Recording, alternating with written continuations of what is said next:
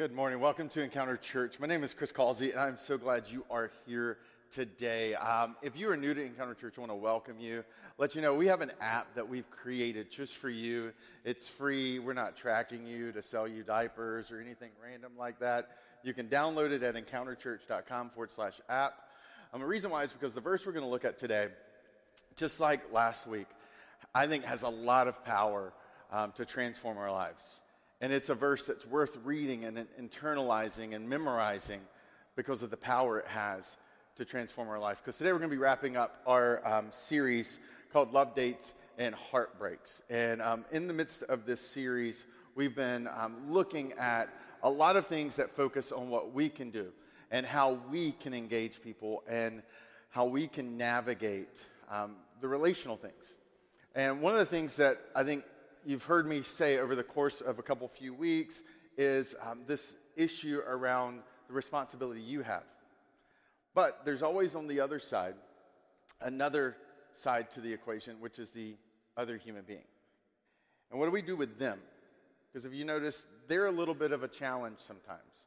They cause a little bit of an issue. In fact, when Sesame Street, which is this show that all of us probably remember growing up, learning and listening to, I learned so much of my ABCs, and some of my favorite childhood characters centered around this issue of Sesame Street. And what was genius about Sesame Street is who Sesame Street put on the street. When they were thinking through all the different potential categories of people and issues, they settled on one character that at the time was really completely unheard of on television for kids programs. It was Oscar the Grouch. Do you remember Oscar? Oscar said the things that you thought but were afraid to say out loud. Like, that was Oscar.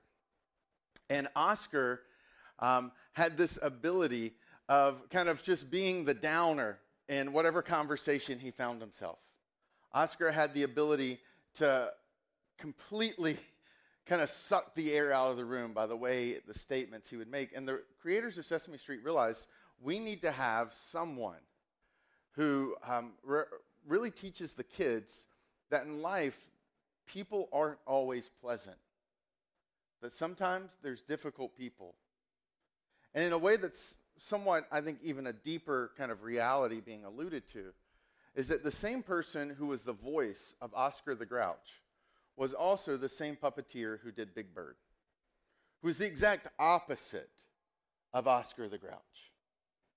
And I think in some ways, that's so true of us, right? I mean, we have our Oscar the Grouch moments, and then we have our bounding, big blue, yellow, Big Bird moments where everything is great and grand and we walk down the street and life makes sense. And one of the things I was listening to just recently was a marriage counselor talking about working with a couple that was going through a divorce. And he was telling a story about a crock pot. I was sitting in the office, and here's this couple, and they're kind of really at each other's throats. And the issue, the thing that is completely kind of centered and destroyed the conversation they were having was this issue of a crock pot. And I mean, to the point that he was like, what is happening with this couple? He was like, do you use this crock pot? No, I never use the crock pot. Well, do you use the crock pot? No, I never use the crock pot. Okay, well then it shouldn't be an issue. No, the crock pot is an issue. And you just watch this divorce proceeding kind of just devolve even darker because of a crock pot. Because reality is, to be human means there's going to be conflict. And sometimes conflict comes out of nowhere. And it catches us off guard. And it grabs hold of us, and something little becomes something really big. And it's no coincidence that when Paul, who's the most prolific author in the New Testament, when Paul writes his letter to a group of people trying to understand and walk through Christianity, that he chooses to dwell on this one specific topic after he's written 11 chapters of deep, profound theological treatise about the good news of Christianity. And so Paul writes this letter to the church in Rome, and they are a group of people who are kind of unique in the early church. They are a church that formed out of the initial aftermath. You see, Jesus is crucified on the cross on Friday, resurrected on Sunday, and there's about a 40-day period where Christianity is in this kind of early germination stage. 40 days after the resurrection, you have this massive Jewish festival called Temple. It's called the Booths, and we call it Pentecost. And what ends up happening is all of these thousands of people are in Jerusalem for this gathering, and Christianity explodes, has its first kind of large preaching moment. And all of these people who've come to Jerusalem for this massive festival spread back over the Roman Empire. And some of them are now Christians. And they go back to their cities, and they start churches, and they start to gather, and they're starting to try to process through what does it look like to have faith. And Paul writes this letter to them in Rome, and he spends 11 chapters explaining Christianity very thoroughly, detailing very, very specifically, why is Christianity good news? Why is it a good thing? And ultimately, what he ends up doing is in chapter 12, he takes a turn. And over the turn, he moves to a very practical component of the letter. He's like, okay, I've given you all the profound stuff. Now, I want to give you the really practical stuff. And in Romans 12, verses 17 through 21, he gives us this insight. It's just a couple of sentences, but Romans 12:17 is a passage worth digging into. It's why I put it in the message notes, because we can miss how truly profound it is after the fact. He starts off with saying, do not repay evil for evil. Because he wants them to be aware that that's the natural response. That's the natural thing to do. So to brag on the church yesterday, you guys were incredible. We hosted the largest event in our history, right? It was incredible, with more volunteers than we've ever had before, in one of the most torrential hailstorms I've ever experienced here.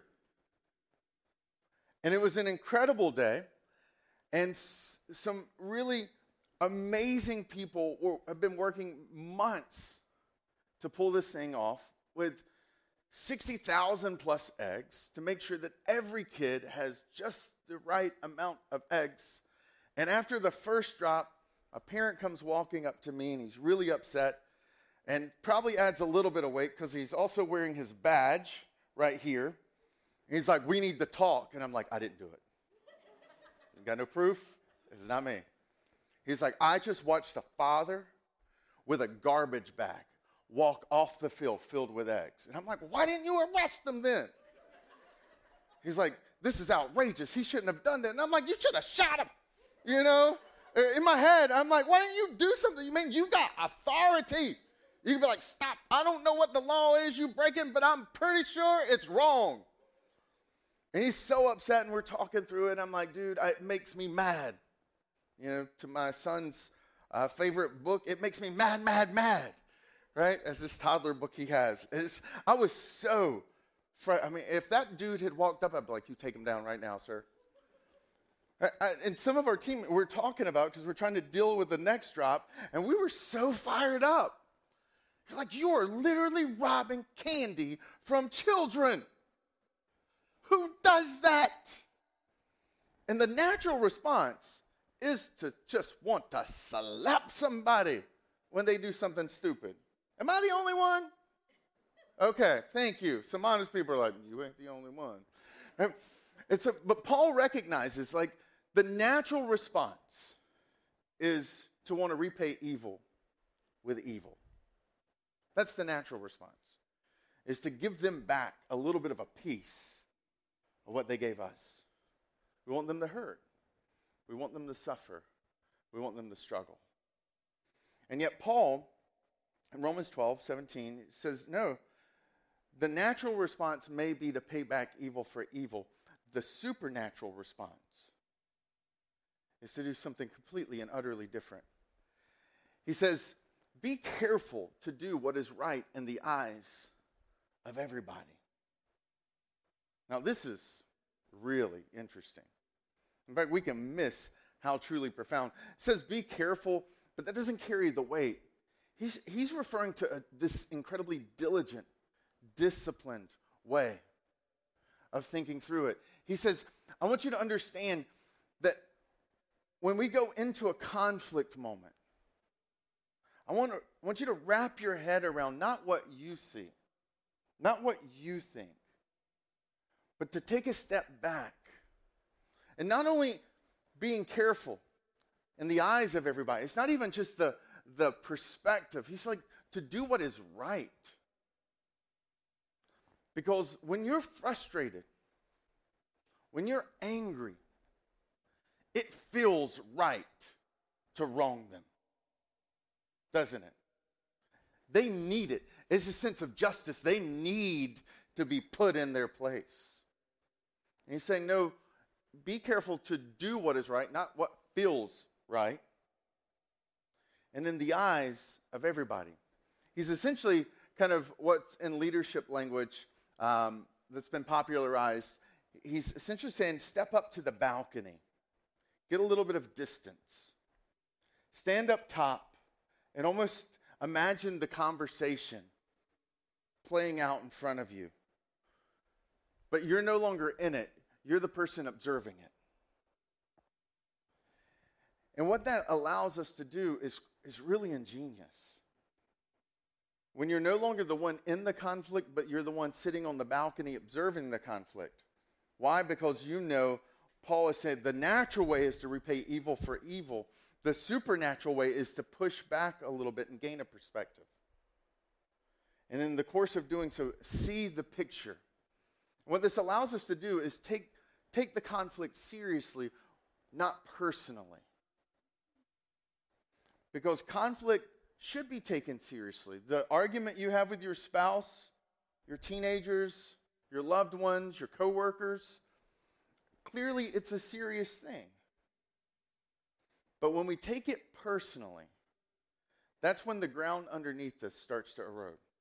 That's when we start to respond with personal attacks. Right? That's how something innocent turns into something that's brought mother-in-laws and father-in-laws and things from 15 years ago back into the picture because we've taken it personally.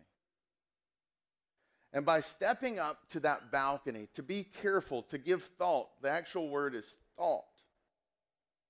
This almost like an intentional act to do what is right in the eyes of everybody. That what it allows us to do is experience a grander perspective.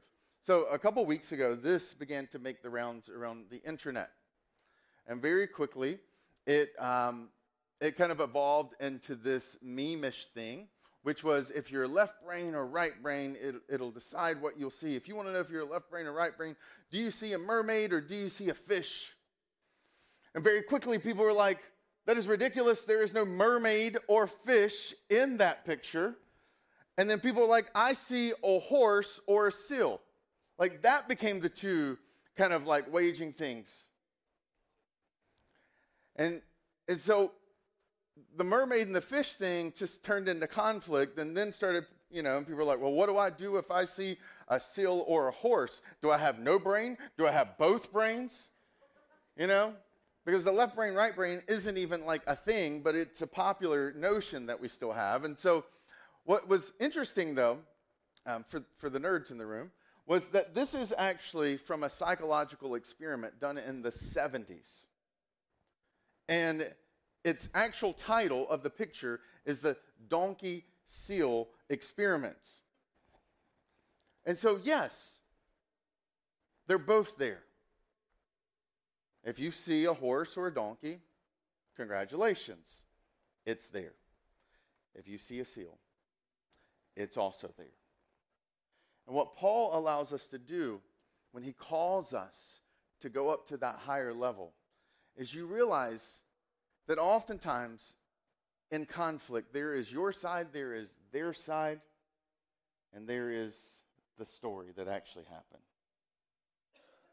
And that by gaining balcony coverage, you realize there's a little bit of horse, not just all seal, in the picture. And this gives us an ability to avoid some of the traps, which is why that crockpot story is so fascinating to me. Because the individual was a specialist in navigating a really intense conflict. He was a mediator. And so he picked up on this thing being a big deal. He said, tell me, why is the crock pot so important to you when you don't even use it to cook? And she said, well, it's because growing up, some of my fondest memories of family dinners was the dinners that my mom cooked in the crock pot. And I always dreamed of that being my kind of family when I got married and what I would raise. Okay. What about you? Why does the crock pot matter to you? Well, when she came to me and she told me she wanted this divorce, it broke my heart. I've never hurt more. And she has not cared about anything through the entire proceeding. And then one day the crock pot got mentioned, and I saw for the first time I could hurt her. And I was determined to make her feel what I've been feeling through this entire journey. It's that ability to pull back where that third party was able to ask a couple of questions and realize that there was so much more underneath the surface to the crock pot. Right?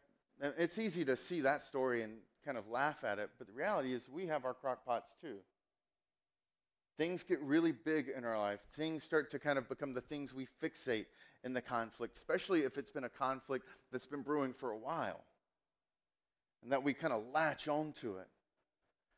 But by taking that balcony view, it actually puts us in a position to avoid one of the deepest traps that conflict has, which is narratives.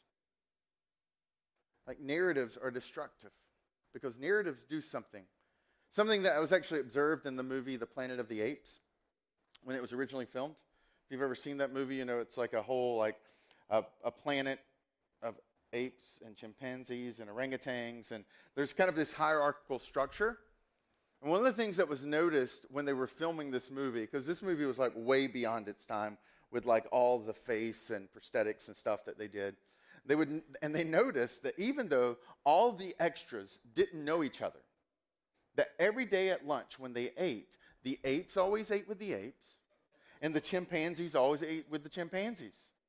That you literally would not see the monkeys eating with each other, even though they were human and they did not know each other. It was not like the gorillas have been hanging out for a while and then say, hey, let's do this gorilla thing together. They didn't know each other.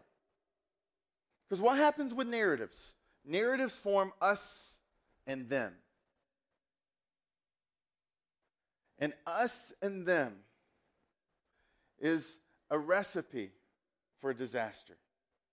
Because us versus them starts to employ a little bit of weaponry. Shame and guilt. Humiliation, want to put them in their place. And it's fueled by these narratives that live underneath the surface. And Paul is saying, look, that's the natural way. But the supernatural way, that be careful to do what is right in the eyes of everyone, that's getting on the balcony and seeing and observing and giving careful thought to do what is right in the eyes of everyone, to understand their storyline, not just your storyline too. And this is powerful because it prevents this. And if I'm absolutely convinced that right now we are playing out the Planet of the Apes in our culture.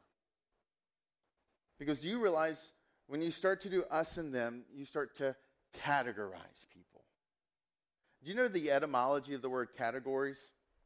It comes from the word accusation. So when we start to split and divide people, then naturally we start to group up with people who are just like us and start to demonize those who are not. And oftentimes, even in the story I was studying about kind of a political fallout in a small town in California, the guy who was the center of the story, who ironically was a world famous mediation, kind of like conflict mediator, runs for town government. And by the end of his term, the town has turned on him. And he's fallen into the very traps that he's made so much money teaching people how to avoid. And he realized towards the end of it that what he allowed himself to do was be defined by one single identity of being that member of the board against all of those people who didn't care. And then he tells a part of his story that was so fascinating. He talked about walking down the street one day and seeing one of his neighbors that used to be one of his friends, but who's no longer a friend because he's one of them. And he was gardening. And this man loved gardening. And he commented how they talked for 15 minutes about gardening. And it was like old times. Because he had rediscovered he wasn't just an angry kind of town board member trying to stop the surge of those people. He was a gardener too. And I would argue, this is just a side note, I would argue there's so much more to unite us than divide us. And it was actually at the core of Christianity. It was why Paul, in another letter, would be so emphatic that what should mark Christianity, the people of Christianity, is not what divides us, is what brings us together in Christ.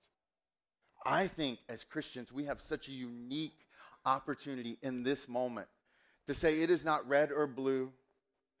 It is not zip codes. It's not socioeconomic status. It's not race. It's not gender. That what unites us is a central hope in Jesus. And all those other things are important. All those other things matter. But the ultimate thing that brings us together is greater than all of those things. And it's Jesus. And that core identity allows us to avoid the ditch of the us versus them that Paul knows is just the natural way. And so here's what I want to give you, what I call the 5-minute challenge. Think about a conflict you have right now in your life. Or the next time you stumble into a conflict, maybe boyfriend, girlfriend, maybe it's with a school teacher, maybe it's with your parents, maybe it's with your spouse, maybe it's with a coworker. And the 5-minute challenge is simply a writing challenge. To kind of write out what someone in your office or what a neighbor or what someone who knows and cares about you both, how they would describe the conflict you're in from both sides.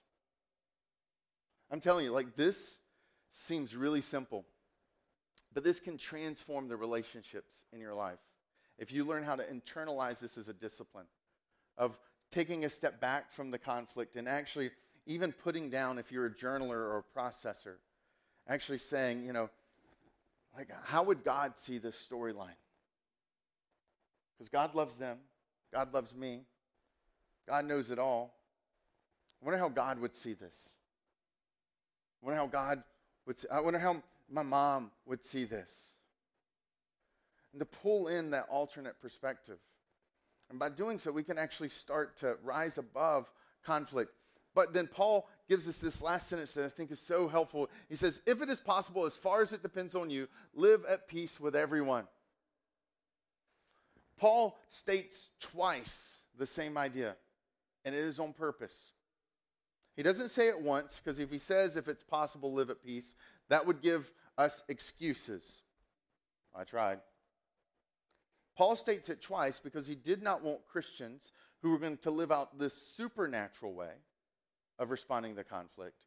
He did not want us to have an excuse. He wanted to say, look, if it is possible, as far as it depends on you, live at peace. It's like you can't walk away saying you've tried unless you've really tried. But simultaneously, he makes it clear, while our goal is peace with everyone, if it's possible, and as far as it depends on you. I heard one of my mentors say this one time, and I was like, this is this passage personified. He's like, your response ability, like the ability you have to respond in conflict, is to focus on having no regrets, not reconciliation. And here's what this means, right? It's only possible to reconcile with someone if the person on the other side wants to reconcile. So if you go into conflict, especially if it's heavy conflict, and that person doesn't want to reconcile, there is nothing you can do. Right? My father, who I did not know growing up, when I was in college, the first time I ever talked to him was on a phone. And he said, hey, I'm going to be driving through town. I'd love to meet you. And I was like, okay, I'm willing to meet you. I went to bed that night with the cell phone beside my head because I didn't want to miss his call because he said, hey, I'll call you. It's going to be late. I woke up the next morning thinking maybe I'd missed the call, and I didn't. He did it again. At this point, I'd talked to the person who was my biological father for about maybe 12 minutes at this point, my entire life. And I realized in the moment I was completely willing to be open to a relationship. And he wasn't. And it was an incredibly hard moment for me to realize that this man did not have an interest in reconciling. And if my goal had been just simply reconciliation, I would have felt like a failure.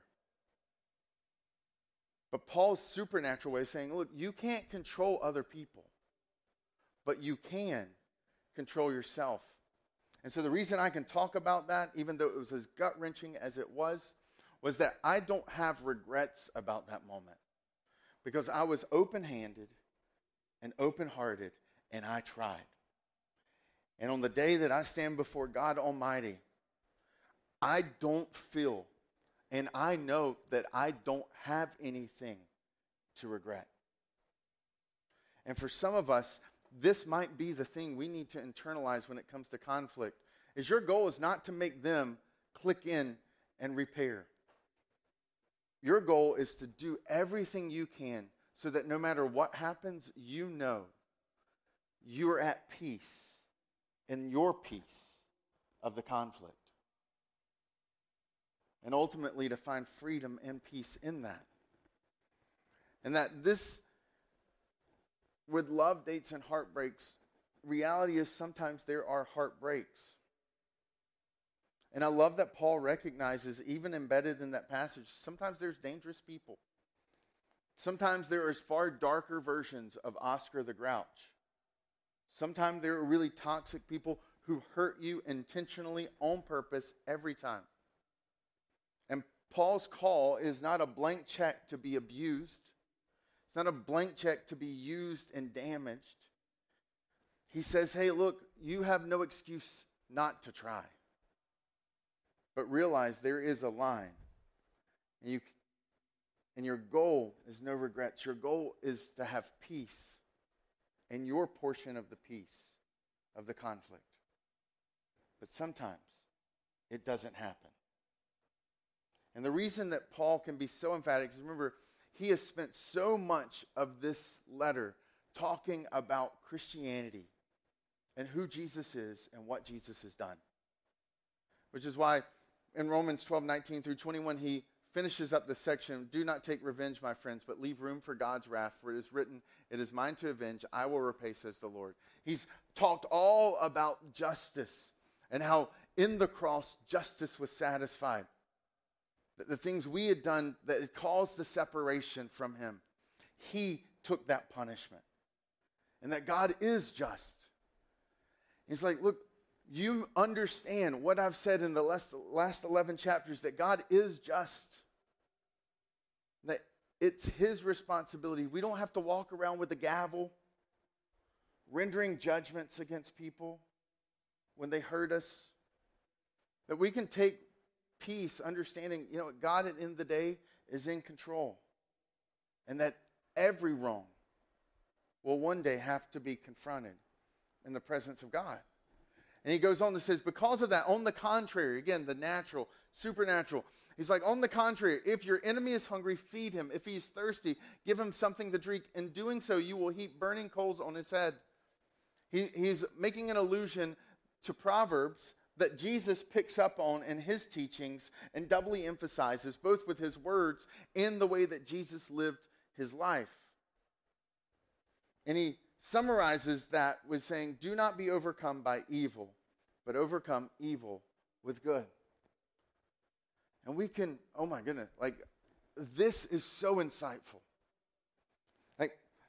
So I read a lot of books on negotiation. I read a lot of random things, okay? So I had a whole, section of this message I cut out that was on phantom traffic jams and the math formula behind that. And I realized that, nobody in this room would absolutely care about phantom traffic jams and the math formula behind it. So I didn't even talk about it. But I actually enjoy that kind of stuff. And so this was one of those things where in the course of reading some of the best thinkers in America around negotiation and diplomatic responses and all of the greatest minds on planet Earth and the most educated generation who's ever lived, with more information access than any generation who's ever lived, will write books and say things, and people are like, that's a TED Talk, that's amazing, that's brilliant, we can't believe you discovered that. And I'm like, Paul said that 2,000 years ago. And this is what he says: the cycle of conflict is amplified by bad and broken by good. I just read a book where it's profound thought. And I'm like, that's not profound. Christians have been doing that for thousands of years. Because what happens with conflict in the natural way? They said something to you, you're going to say something to them. Well, they've got to say something back to you. Well, now you've got to say something back to them. I mean, it's how the Hatfield and McCoys, that famous story, that thing started about a pig.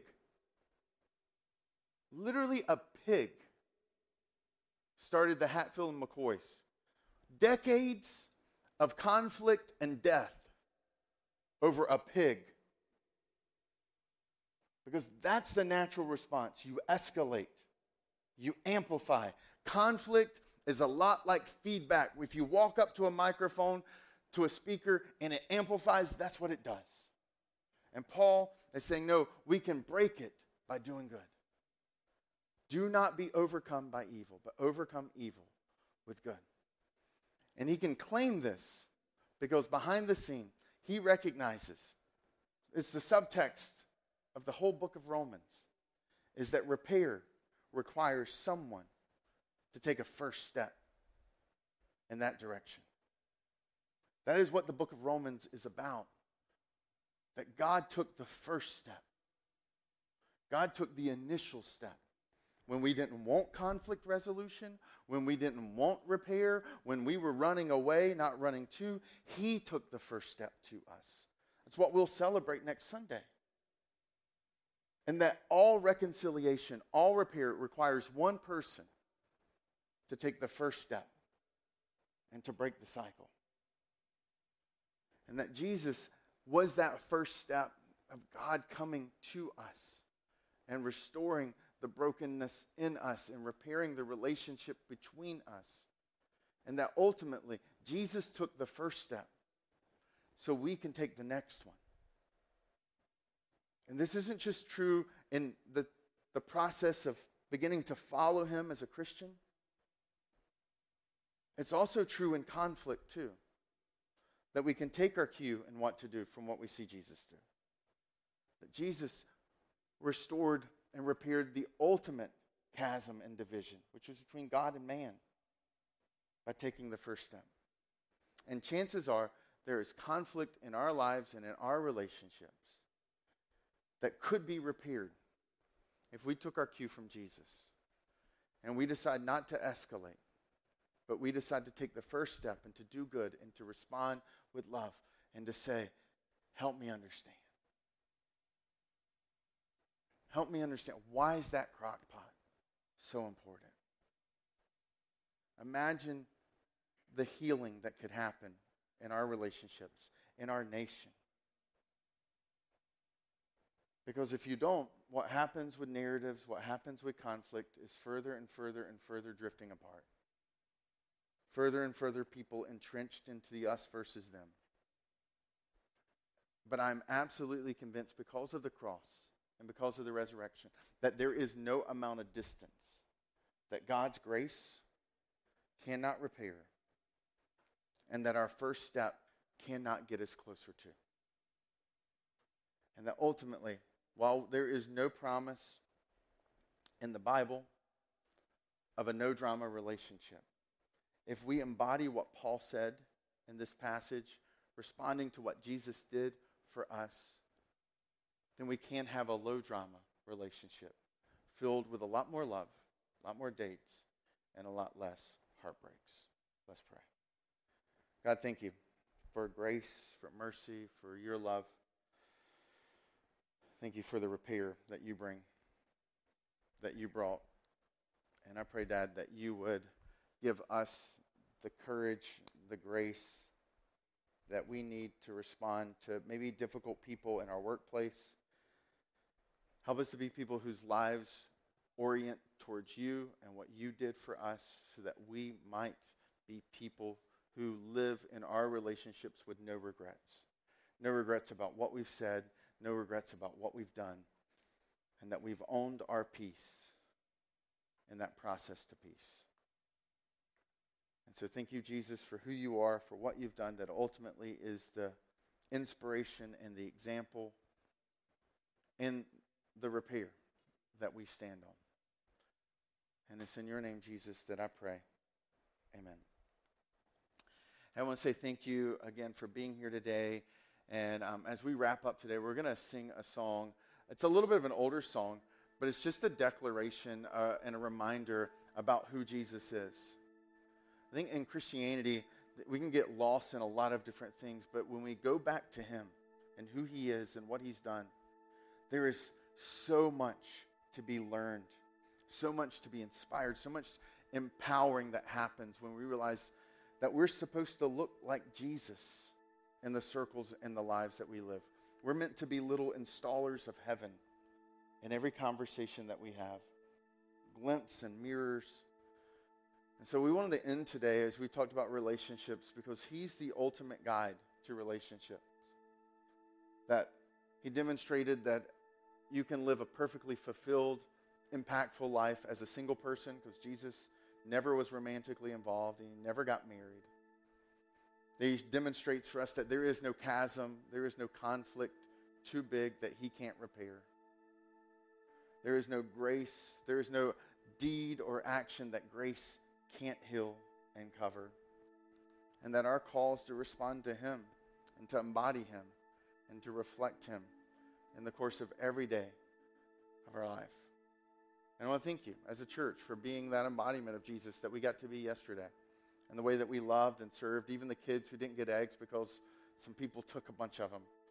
That some of you responding in those moments did what Jesus would have done. You stood up and you engaged them, and you said, I'm not letting you leave today without understanding how glad we are you're here, and throwing eggs in the air, pretending to be a helicopter and making sure their bags got stuffed. And that only happens because of you and your generosity and the way that you give your time and the way you give your resources. And so for those who call Encounter Church home, thank you so much for the way that you sacrifice and give, so that as a church we can demonstrate his sacrifice and his love.